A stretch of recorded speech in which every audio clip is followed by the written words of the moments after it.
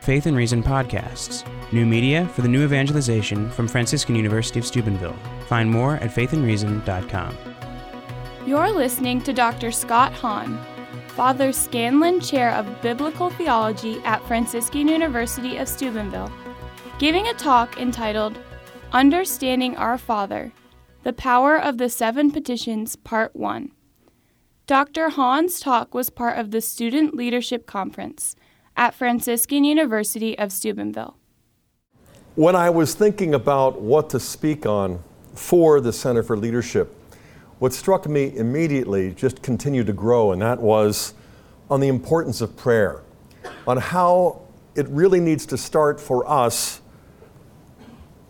being faithful followers of Jesus, faithful disciples of Christ, before we try to be fruitful apostles.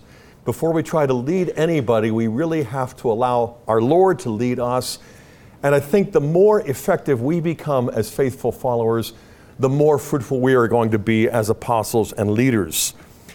And so I'd like to begin by sort of outlining the presentation for this evening and then tomorrow morning as well. I'm going to be speaking on the Our Father, the Lord's Prayer, and the power of these seven petitions. I'm going to focus upon the first three this evening and then the last four tomorrow. And I hope you're not sitting there fighting a little sense of disappointment because after all, don't we already pray that prayer too much as it is? I don't think so. But I do think we ponder it too little. And so the more we contemplate something that we might regard wrongly as commonplace, I think we're going to discover that what we have is really a sort of spiritual diamond. The prayer at hand has been called many things, the Pater Noster, and I want to give a shout out to the household for which I am the faculty advisor. I was wearing my Pater Noster hoodie just 1 hour ago at the household mass. It's called the Lord's Prayer also, of course, except that the Lord wouldn't be able to pray it since he didn't commit trespasses that needed to be forgiven. It's also called the Model Prayer. Well, whatever we call it, I prefer personally the Disciples' Prayer. One thing is for certain, it's a prayer of paramount importance, and in fact, it is the most famous prayer, and it comes at the very center of the most famous sermon ever preached. And what is that? The Sermon on the Mount. The very first of the 5 discourses that Jesus gives us in Matthew's Gospel. And I think it's good for us just to stop for a moment, take a step back, and look at how it comes precisely at the center of the Sermon on the Mount. Because when you look at the Sermon on the Mount, it begins in chapter 5, it runs through 6, and it ends in chapter 7. No typical homily there. It reads about a half hour long. But what you find in the Sermon on the Mount is something that we may be tempted to take for granted, but the Jewish disciples who were following Jesus would not have taken it for granted. And what is it? Well, it's God being referred to as Father. For us, that's like, wallpaper. That's like white noise. That's just so much background. But if you look at the Hebrew Bible that Jesus came to fulfill, the law and the prophets and the writings, according to the most common count by ancient rabbis, God is addressed as Father in the Hebrew Bible approximately 11 times. In contrast, Jesus refers to God as Father in this sermon 17 times. So in his very first sermon, he speaks of God as Father more than you will find in the entire Hebrew Bible, the Tanakh, the Torah, the Nevi'im, and the Ketuvim. That's startling. But I would also suggest then that here at the center of the Sermon on the Mount, those words that we know so well and pray so much but ponder so little should sort of be allowed to jump out, and that is Our Father. We're going to look at that in just a moment. But I also want to look for a moment at where it's found in Luke's Gospel. Because when you turn to the Gospel of Luke, you find in chapter 11 where it is that Jesus is giving these disciples this prayer. Along with the Sermon on the Mount, he also gave it to them privately. In fact, it was right after he pulled an all-nighter. Not for a midterm or a paper, but he just did something that he had done on many occasions. He spent the entire night alone with his Father in prayer. And when he came back, the disciples saw it. And of course, they recognized that this is really the source of his power, his energy, his vision, his love. And so what did they do? They asked him to teach them to pray. Now, he just was up all night. Guys, give him a break. At least give him breakfast. Teach us to pray. Now, Jesus in Luke 11 then suddenly responds to this unexpected request by saying, pray like this. And you're almost tempted to think that this is an ad hoc response to a sort of unexpected question. And then our Father who art in heaven, hallowed be thy name. Did he really know that they were going to ask him to teach them to pray? Oh, I think so. In fact, I think their request, asking him to teach them how to pray, was probably God the Father's answer to much of the prayer that he had offered to him all night long. Because he was praying for his disciples. Not just the 12, but for all of us as well, but especially them, because at that moment, they were the ones to whom he would entrust it all. And afterwards to their successors and so on. And so you cannot be like Christ unless you learn how to pray as he does. And what they learned that morning was that he prays like nobody else. And he wanted them to pray like not even the most devout rabbi ever dared to do.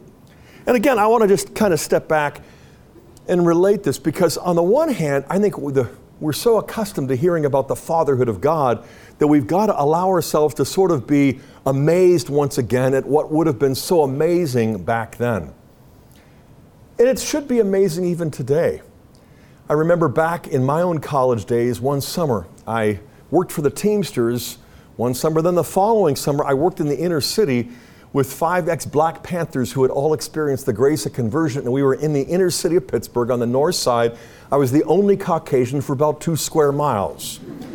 We were working with about 150 teenagers, but we were going through a rigorous training because this guy named Bobby, who stood about 6'5" or 6'6", from Boston, he'd been the leader of the gang up there before his conversion. He came to Pittsburgh because he was a marked man up there. His conversion had not gone over well. So he wanted to pour his life into these kids, but he wanted to train us first, and especially the Caucasian from the suburbs.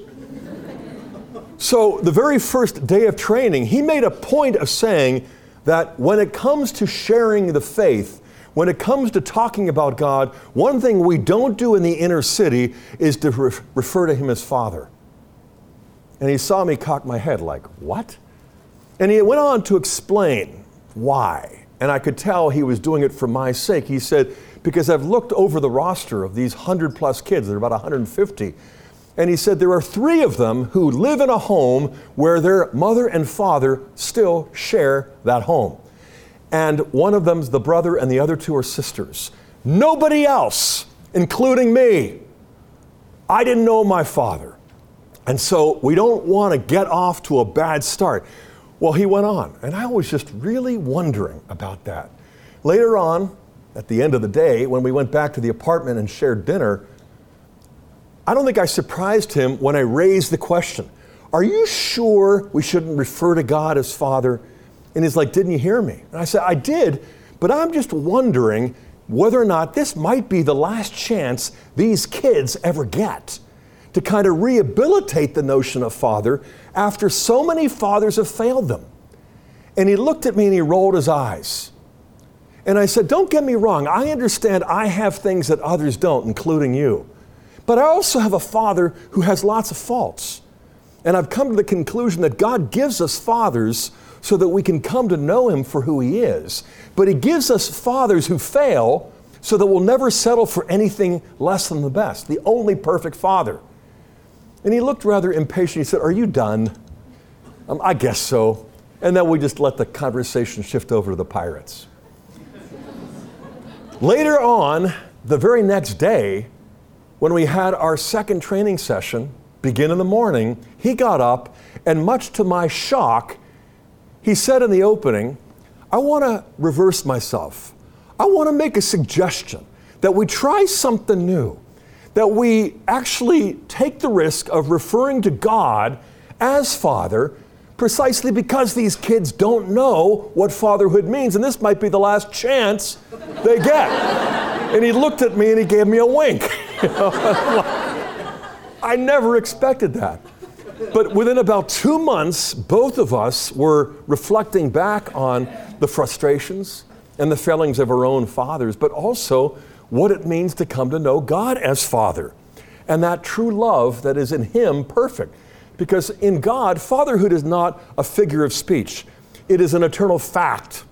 It isn't a metaphor that we kind of make up and project onto the divinity to kind of domesticate this otherwise inscrutable deity to make him feel a little more approachable. He's more of a father than I'll ever be to my own 6 kids. It isn't a figure of speech. It is an article of faith. It is an eternal fact. And we've got to come to grips not only with the novelty that Jesus introduced, but with the radical power that it can unleash in our own lives if we really allow God to be something more than our employer, more than our judge, more than our lawgiver, more than a coach, but someone who loves us more than we love ourselves, someone who knows us far better than we'll ever know ourselves, and so consequently, someone who legislates laws that don't constrain but empower and liberate. A God who allows things to happen that we wouldn't even wish upon our enemies, but not in spite of His love for us, but precisely because He loves us in a way that we can't imagine, and we've just got to extend to Him a line of credit, probably longer than what the bank has given to you and your parents. We really have got to understand how reliable He is. One other experience that I had years ago before 9/11, I was scheduled to debate a Muslim scholar at Penn State on the subject of the Trinity. I had initially turned down the invitation, but it came from my brother-in-law, and my sister got on the phone and basically changed my mind.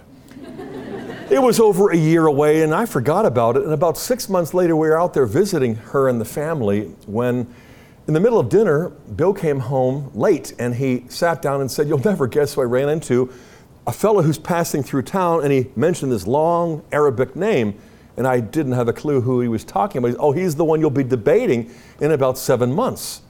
And I'm like, I forgot about that. Thanks for the reminder, some vacation.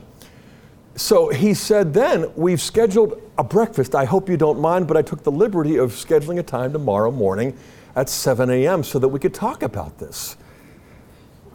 And he hadn't even asked, So we got up, we went down, and we said a prayer in his little orange Honda Civic. We walked in, it was empty. The waitress came over and we ordered coffee. We waited about 4 minutes and I said, clearly he has no intention of coming. Let's just drink and pay and leave. And then a moment later, he walked in.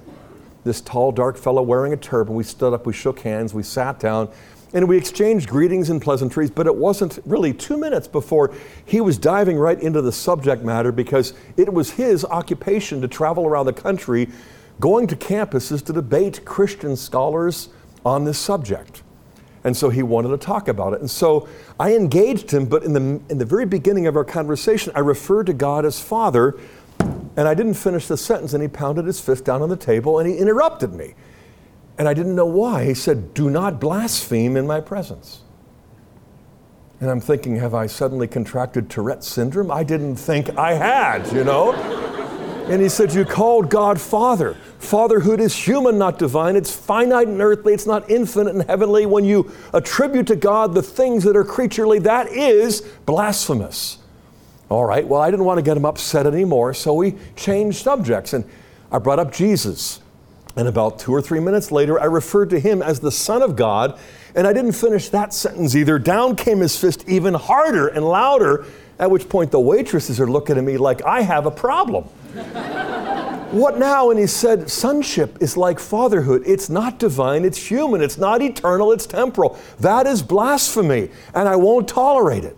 And I'm sitting there thinking, wondering, how are we going to debate the Trinity in public if I can't refer to God as Father or Son? But I wasn't about to ask him. Instead, I figured it was time to find some common ground, and so I said, well, let's just take a step back and look at how we might look at this together, because As a matter of principle, we often apply analogy in our divine discourse when it comes to God. You do it in Islam and we do it in Christianity. For example, we would affirm together that God is all-powerful, that He is omnipotent, that we have power too, but it's limited, it's finite, and he nodded. And I said, furthermore, we would also agree that God is omniscient, that He's all-knowing, that Allah is omniscient, and that we have knowledge, but it likewise is finite and limited, and he agreed. And I said, well, a third principle, that He is omnibenevolent, that He is all good, He is all merciful. That's one of the 99 titles that you ascribe to Allah. And so He is all powerful, He is all knowing, He is all good, He is all merciful, and He loves. And I said, why not just bundle these attributes together and put them under the label Father? And he was staring intently back at me when he said, because Allah doesn't love as a father. And he could tell I wasn't really tracking him. And so he said, let me illustrate. And he went on to explain that he was just finishing up a program at Temple University in Philadelphia where he'd gotten his PhD. I congratulated him, I just got mine. But he said, I'm going off for a postdoctoral fellowship at the State University of New York, SUNY Buffalo, I think he said. I'm like, that's great. But I didn't see the point. And he went on to explain that where he lived in Philly, he leased an apartment and had a pet, a dog. And he loved his dog, but he had just signed a lease in this other town up in New York that allowed no pets. Nobody he knew would take his dog. And he said, this dog I love, it looks like I may have to kill. And at first I thought he was kidding. And so I'm like, with love like that, who needs hate? Didn't strike him as amusing for a moment. And I'm like swallowing hard, trying to take this in. And I'm like, okay, so he doesn't love as a father. And so the conversation at that point was bogged down. It was kind of limping badly. And I tried my best to continue it. And about 2 or 3 minutes later, I said something else. And to this day, neither Bill or I remember what it was. But this time, the fist came down even louder, only he stood up. And he said, once, I've asked you twice, but not a third time. And I'm like, what? And he just stormed out of the restaurant. At this point, the waitress is coming over in an awkward, are you ready to order? Well, we had lost our appetite, as well as our guest. And so we paid for the coffee. We walked out into the parking lot, sat in his car, stunned silence for about 5 minutes, when suddenly my brother-in-law looked at me, and he's a Baptist minister, and he said, I don't think I've ever appreciated before what it means to be able to say, Our Father who art in heaven. And I said, and I believe in God the Father Almighty and in Jesus Christ, His only Son, our Lord. And he said, glory be to the Father and to the Son and to the Holy Spirit. And he started up the car and he drove us home, I'll be honest, I was not even slightly disappointed in less than a week when he got a call from this scholar because he wanted to cancel the debate. Because I wasn't going to be using abstract philosophical language that is academic.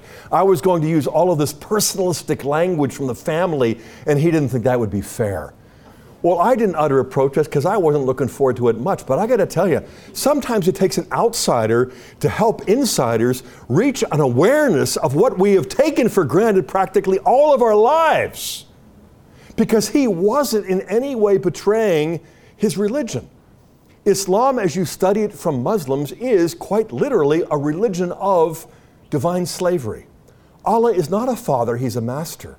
We are not His children, we are His slaves. Islam means submission.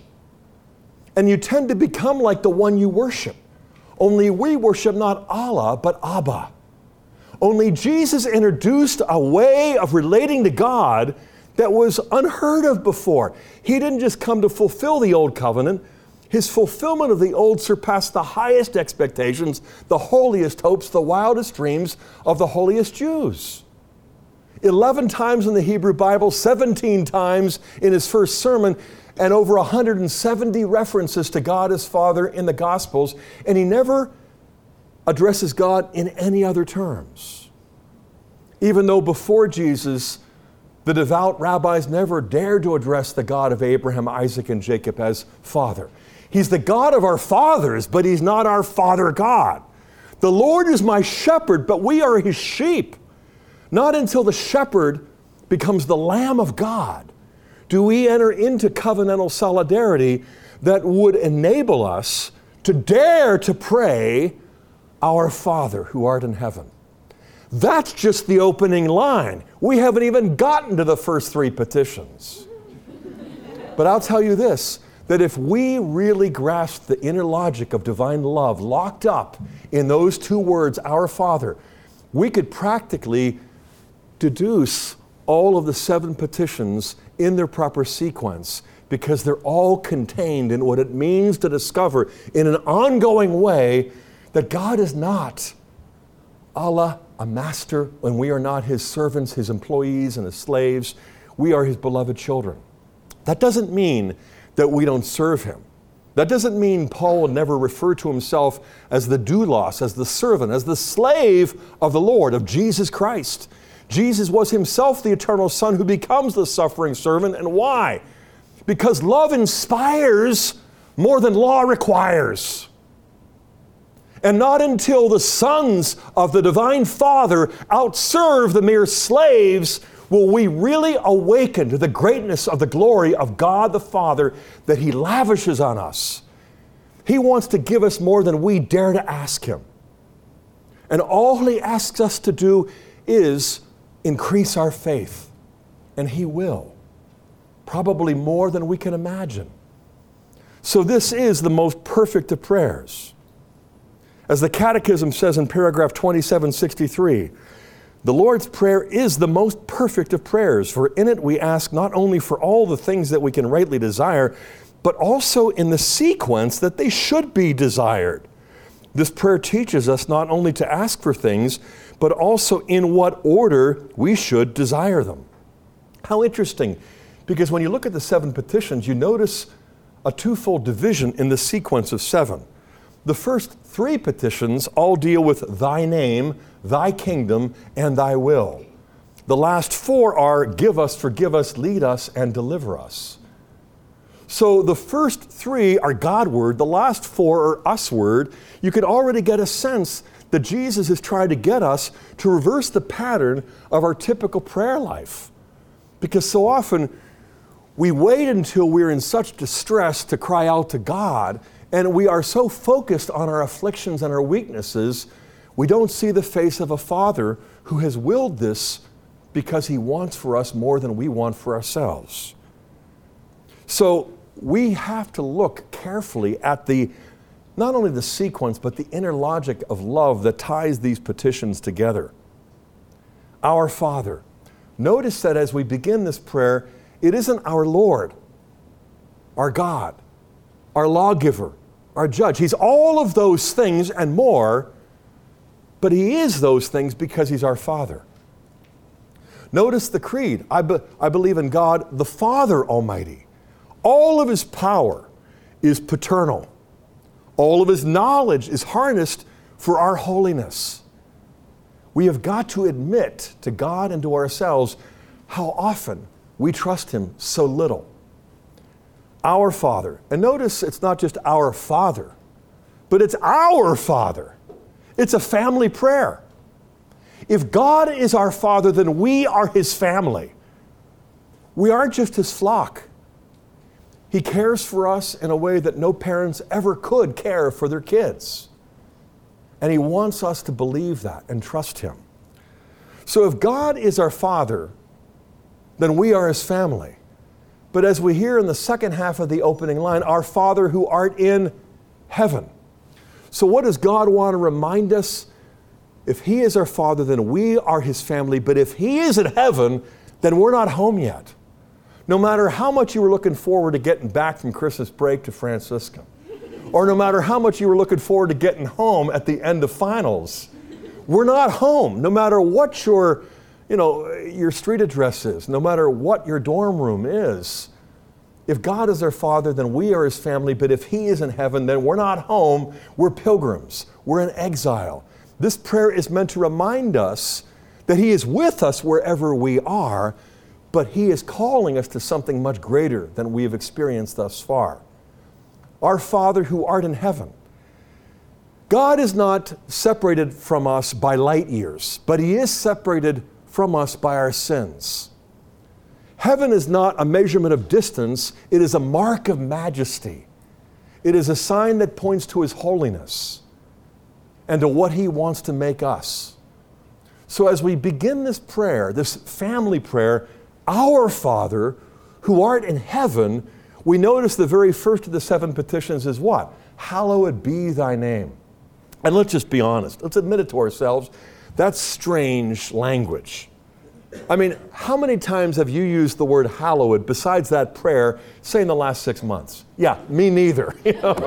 Maybe Halloween or something, but we don't really use that language, and so we don't really look at it closely to figure out what it is we're praying in the opening petition. Hallowed, of course, comes from the word for holy.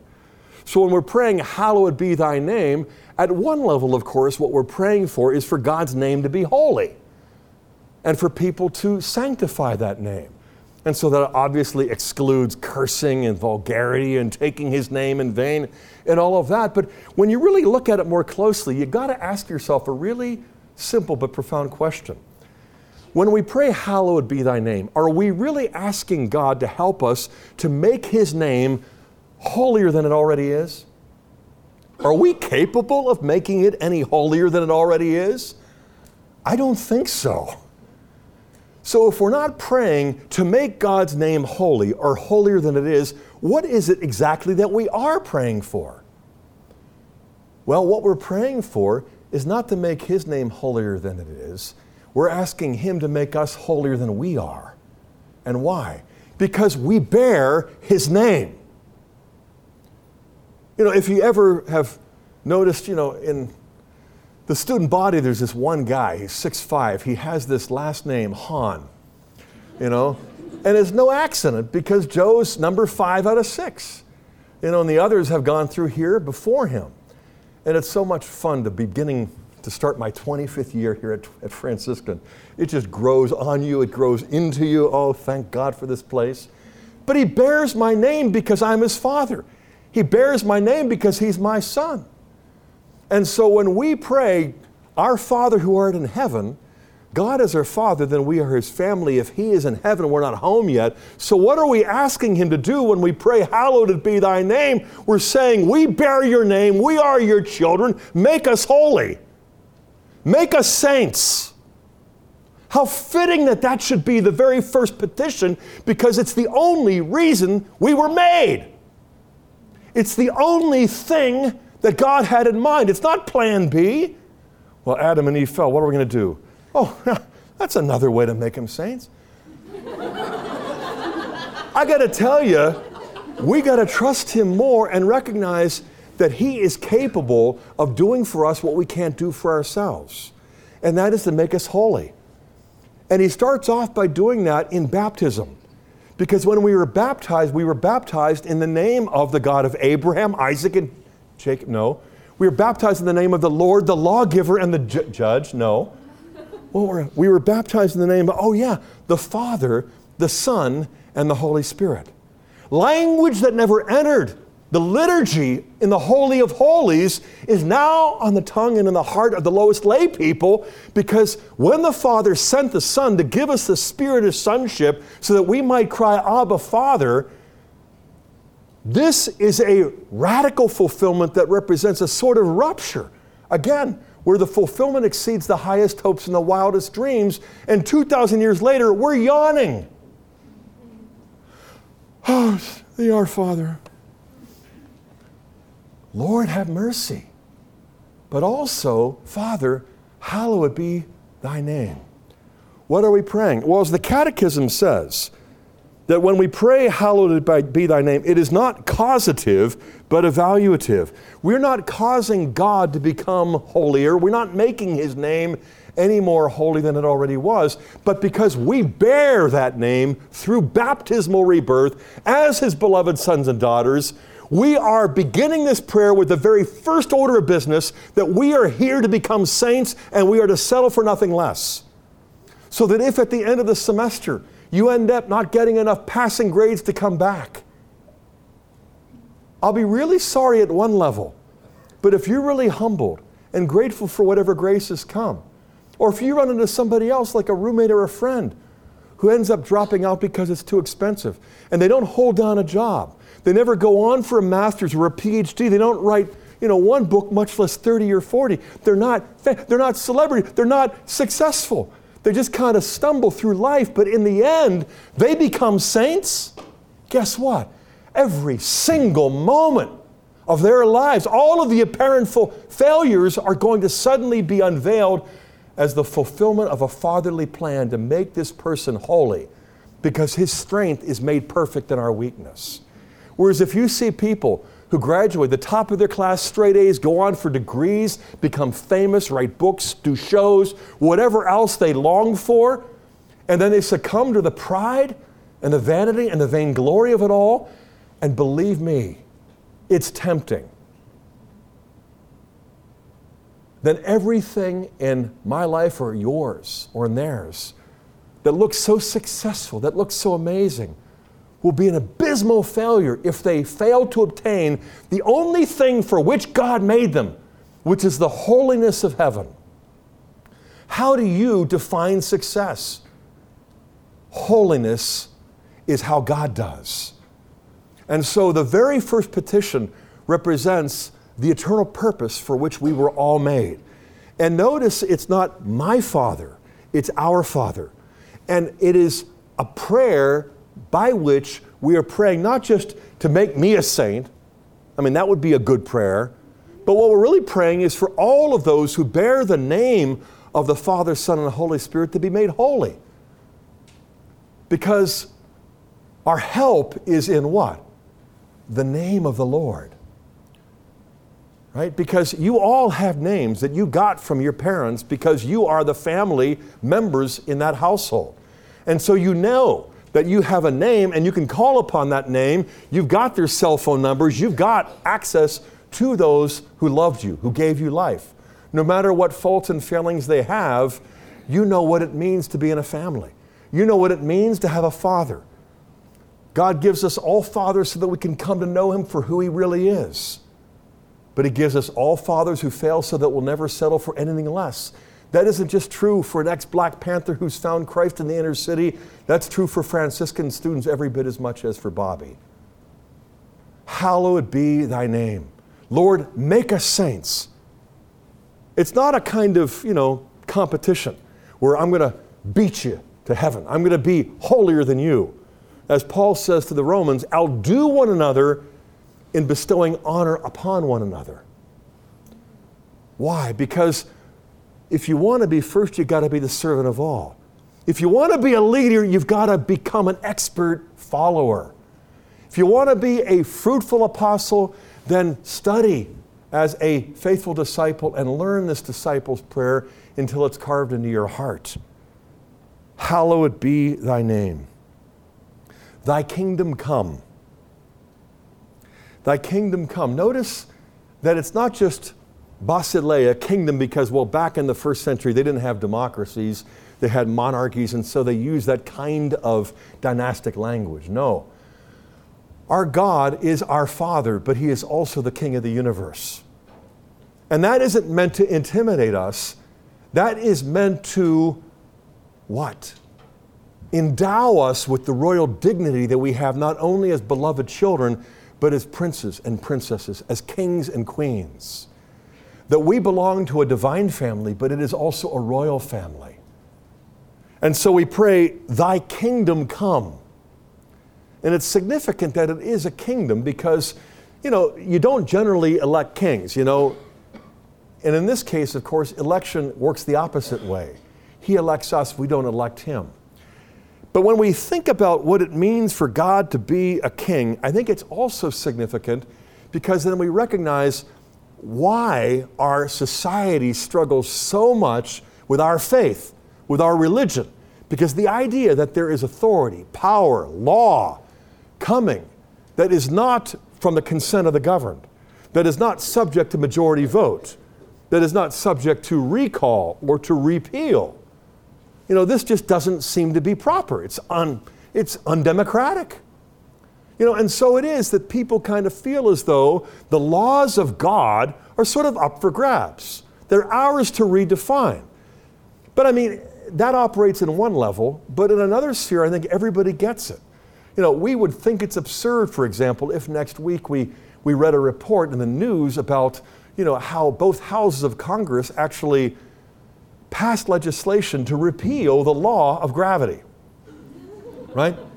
And when we heard on Tuesday that the president called them all to the Rose Garden because he was going to actually sign off on the legislation, and then on Wednesday they all decide to celebrate by getting on top of the roof of the White House and jumping off to celebrate the repeal of the law of gravity. We know what would happen, right? They wouldn't break the law. Gravity would break whatever bones hit the ground first.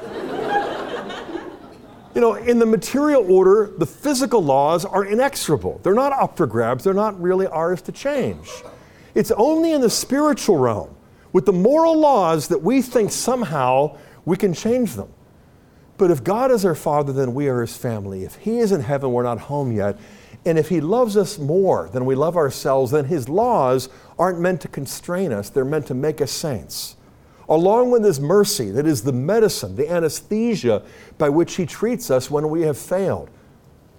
Because He doesn't stop loving us when we sin. He doesn't start loving us less. Our goodness is not what causes Him to love us. His love is what caused us to come into existence. His love was what has brought us to this present moment, and His love is what's going to get us all the way home. It isn't because we're good that He loves us. It's because He loves us that we exist and we're good and we may be holy. And when we think this way, we're really countercultural, but at the same time, we're getting in tune with the very fabric of the cosmos. Because the one thing we have on our side is reality, is truth, is objectivity. Because this is our Father's world, and we are His beloved children. And so He prayed all night for His disciples. And when they asked Him to pray, that was the answer to His prayer, because He could then teach them to pray like they had never heard anybody pray before, and they in turn would end up teaching us as well. Thy kingdom come. And then we come to Thy will be done. Now, I think in some ways, this is the most interesting and possibly the most difficult of the first three petitions, because when we pray, Thy will be done on earth as it is in heaven, we kind of hear something that sort of corrects the way we typically find ourselves praying, because so often, we're praying about the things that we desire. We're praying about the things that we want. We're praying to get God to do our will, right? I don't ever, but I heard some people do. Not here on our campus, but no, of course we find ourselves praying that way. And it isn't like God is, going to respond with anger or contempt with some holy harumph. No way, I'm not your will. What do you think you are, my beloved child? Oh yeah, well, He wants us to share our desires with Him, our fears with Him. He really wants us to open up our hearts to Him, and I have found that to be true on more than one occasion. At the same time, He wants more for us than we want for ourselves. So we have to look at the fact that when we pray, we're not praying to change God's mind. We're not praying to alter His will. Or if you find yourself praying to change His mind or to alter His will, do the rest of us a big favor. Stop praying. Because after all, whose mind is the more reliable guide? Whose will, is the more trustworthy standard? His, not yours, and not even mine. But I think this also kind of points to a deeper issue. Does prayer really change things? Because isn't God's will going to be done anyway? After all, He's God. And so things just happen the way He orders them. You can read about it in Ephesians 1 and Romans 9 and elsewhere. So, when we pray, Thy will be done, it kind of reminds us, deep down, let's admit it, we're sort of fatalistic, because after all, His will is going to be done anyway. We're not going to change His mind. We're not going to change His will. And there's a certain sense in which we shouldn't be praying to change His mind or change His will, but we shouldn't conclude on the basis of that prayer doesn't change anything. Because I want to propose to you, prayer changes everything except God's mind. Because what God does with prayer is to change our minds so that we're thinking His thoughts, to alter and transform our will so that we still have our desires, but deep down we know we ought to desire what He wants more than what we want. And admit with all candor that we don't usually pray that way. But this is how His name is hallowed. This is how we become saints. This is how His kingdom comes. Or to paraphrase Saint Therese of Lisieux, she said, God gives me whatever I want, because I want whatever He gives. There is childlike trust. Little flower, in this hour, show thy power. My favorite prayer these days. God gives me whatever I want because I want whatever He gives. I am convinced that we should see that God uses our study, God uses our sports, God uses, our exercise, God uses our conversations, and God also uses our prayer. But when we get to the other side of the veil and we look back on this temporal life from eternity, we'll realize that what we used to say is really silly. Well, I'm sorry, I can't help. All I can do is pray. If we could do 101 other things besides prayer, I would think that what we'll find is that prayer, if we do it right, like we're taught in this prayer, it's probably going to alter things and affect deeper change than all the other things combined. Plus, all the other things that combined are going to be endowed with the capacity to bring God's will to the lives of others precisely because of the prayer. Prayer is what electrifies our actions. Prayer is what energizes our decisions. I remember reading about this famous pastor in South Korea who would pray and fast for days and weeks to reach the people. And the church began to grow. Back in the late 60s and early 70s, there were thousands. Then in the 80s, tens of thousands. Then in the 90s, over 100,000. He had to break it up into several churches. And then Pastor Cho was encouraged to take a sabbatical and to come over to America and see how they were harnessing technology to advance the gospel. And so he did. He spent several weeks on sabbatical, visiting all of these places throughout the U.S. This ministry, this apostolate, this big megachurch, this aircraft carrier fellowship. And at the end, right before he went home, he was interviewed. What have you learned from American Christians? He said, I am amazed at how much they do without prayer. And what he commented on was a kind of leadership in the flesh, a leadership that originates from a kind of executive board decision and action, and not from the fasting and from the prayer and the vigils that he was returning home to. I believe that if it's going to happen, it's going to start at a place like Franciscan. And to quote President Reagan, if not here, where? If not you, who? And if not now, when? This is the challenge that God has given to us, and He's put it on our lips so that we dare to pray a family prayer that seems so humdrum, and yet it's the means by which we are going to become holy. It is the means by which we're going to shock to discover that our faith is rooted in the Father who sent His Son to give us the Spirit to revolutionize world religions and to make us believe things that nobody ever really believed before, that from all eternity, God is not our creator, because creation's not eternal. No matter how old it is, there was a time when it was not, but there was never a time when God was not. So creator doesn't really capture who He is. What does? Father. Because what has He been doing for all eternity? He's been eternally fathering. And what is the result? There's an eternal Son who isn't younger than the Father. He isn't smaller than the Father. He's God from God, light from light, because He is true God from true God. He is not made like creatures. He is begotten. I've begotten 6 kids with the help of my bride, and none of them look like me, and I've never heard them utter a complaint. But suppose I just succumb to vanity and the sacredness of the number 7, I just gave in one day to the impulse to make my 7th child look just like me. And so I got a bronze statue, I carved it up and I put it in my backyard, and it was my spitting image. Would that be my 7th child? Of course not. Why? Because it's made, not begotten, right? It has metallic nature, not human or Hahn nature. So God is an eternal Father who's eternally fathering, because father is not just a noun, it's a verb.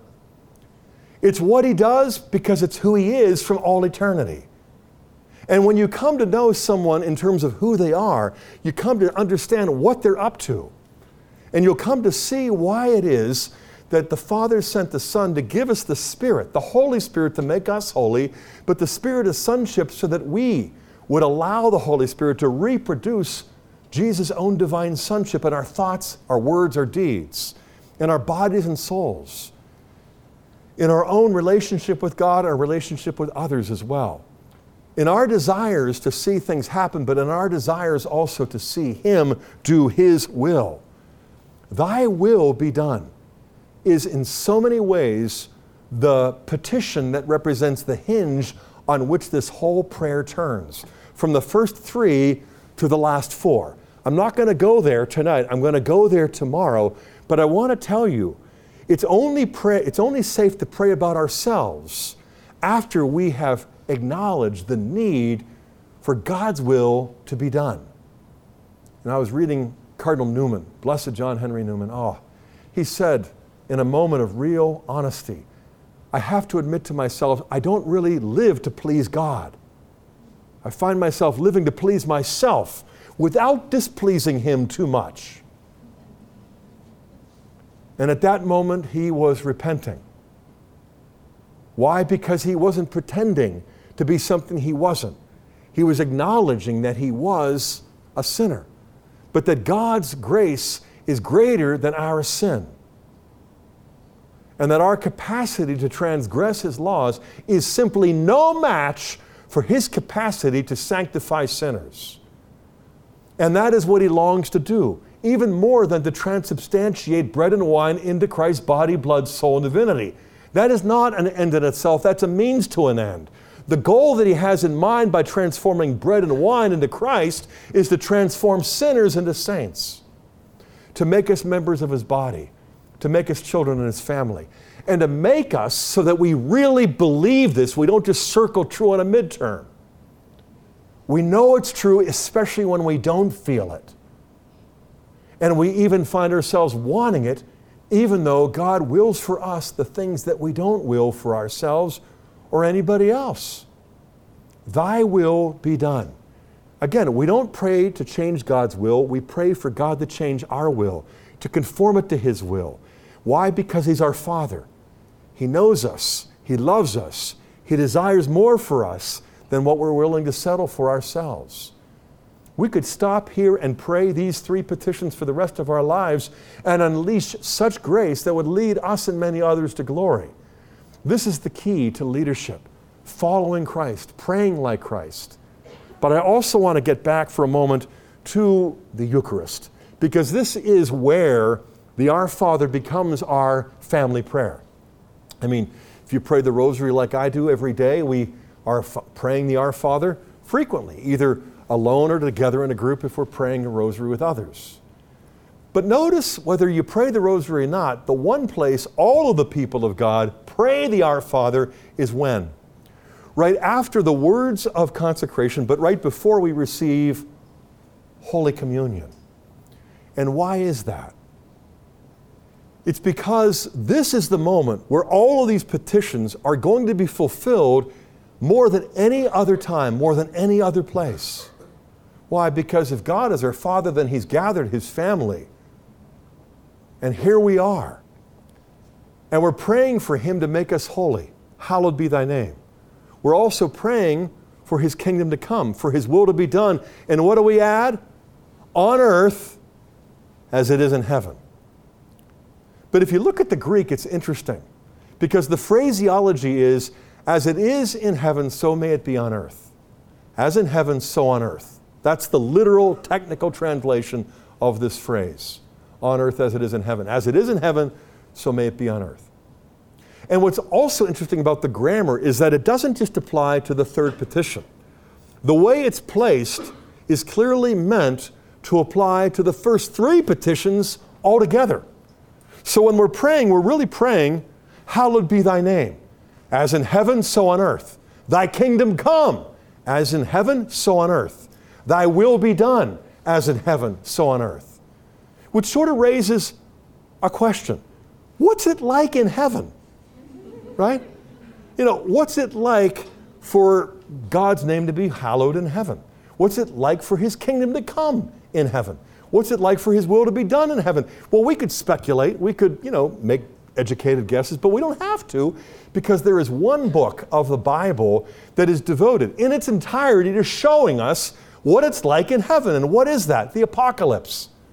The last book of the Bible is the one book that basically takes John up to heaven. It's like Sursum Corda, lift up your hearts. In chapter 4, there's an open door through which he passes, and from that point on, everything is going on around him, where the angels and the saints and the martyrs and the Mother of God and all of these characters are doing what? Well, they're praying for God's name to be sanctified. They're praying for his kingdom to come. They're praying for his will to be done. What's so interesting, though, about those visions in John's Apocalypse that describe what it's like in heaven is how I first discovered it. I was still a Protestant. I had been studying the Bible. I'd been reading the Fathers. I had begun wondering if the Catholic Church might not be right, because in my search for the church that matched the Bible, it just seemed like the Catholic Church was right, like 99 out of 100 times.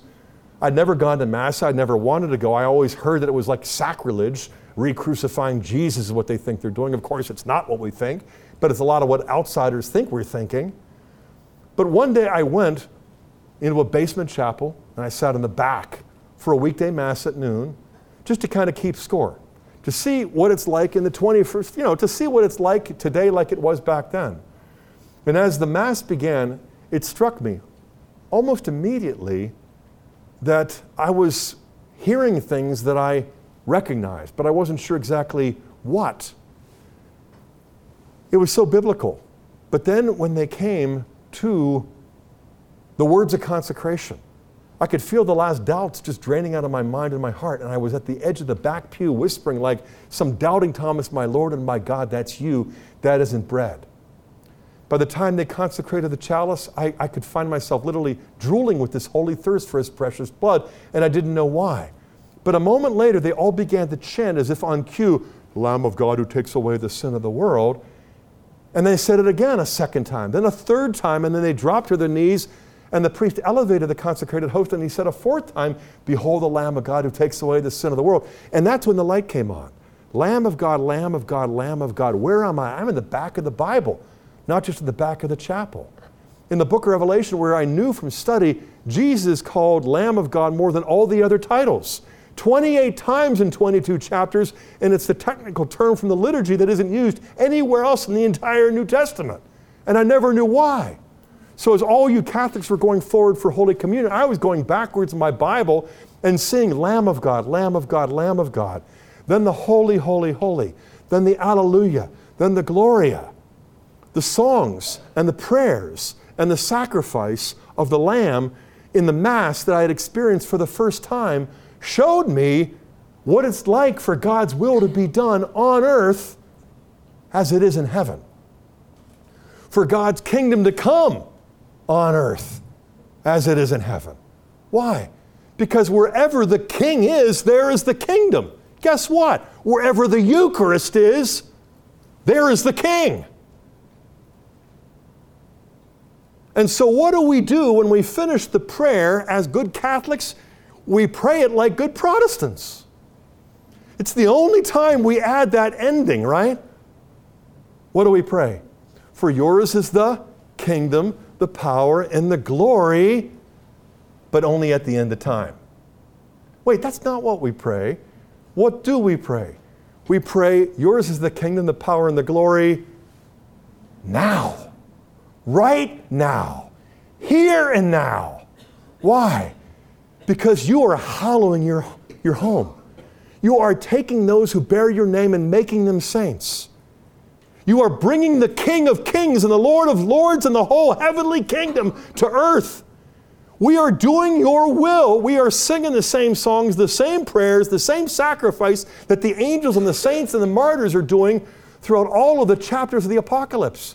You won't find the word Antichrist used a single time in the book of Revelation, nor the word rapture, not even the phrase second coming, but what you find on every page of the Apocalypse is the holy, holy, holy, the Lamb of God, the glory, the alleluia, the benediction. All of these things that we hear, we say, we pray, we do, God's will is being done on earth as it is in heaven, more in the Mass, and I'm not making this up. Listen to the Catechism, 2770. In the Eucharistic liturgy, the Lord's Prayer reveals its full meaning and its true power. Why? Paragraph 2816, the kingdom of God has been coming ever since the Last Supper, but in the Eucharist, it is in our very midst. This is who we are as Catholic Christians. This is what we do in every Mass. This is why we pray. The Our Father right after the words of consecration and right before Holy Communion, because these petitions are going to be fulfilled in a way that our guardian angels can see, but we can't. And they're just wondering, Lord, when are you going to show them just how real and true and powerful and beautiful that prayer is, that they pray like parrots who might recite Polly What a Cracker. But it's our chance to make up for lost time. And if we ask the Lord to kind of help us do that, it isn't like, what, you want me to help you pray the Our Father better from this point on? After what you've done in the past? Oh, come on. Now, if we desire for God to increase our faith and to increase our hope and endurance and our love, guess what? What we're desiring didn't originate in our heart, it originated in His. And what we're discovering is what we desire because He is transplanting these longings in the hearts of His children. This is why we pray what we pray, and this is how we ought to pray what Jesus taught us to pray, in the name of the Father, and of the Son, and of the Holy Spirit. Faith and Reason Podcasts. New media for the new evangelization from Franciscan University of Steubenville. Find more at faithandreason.com.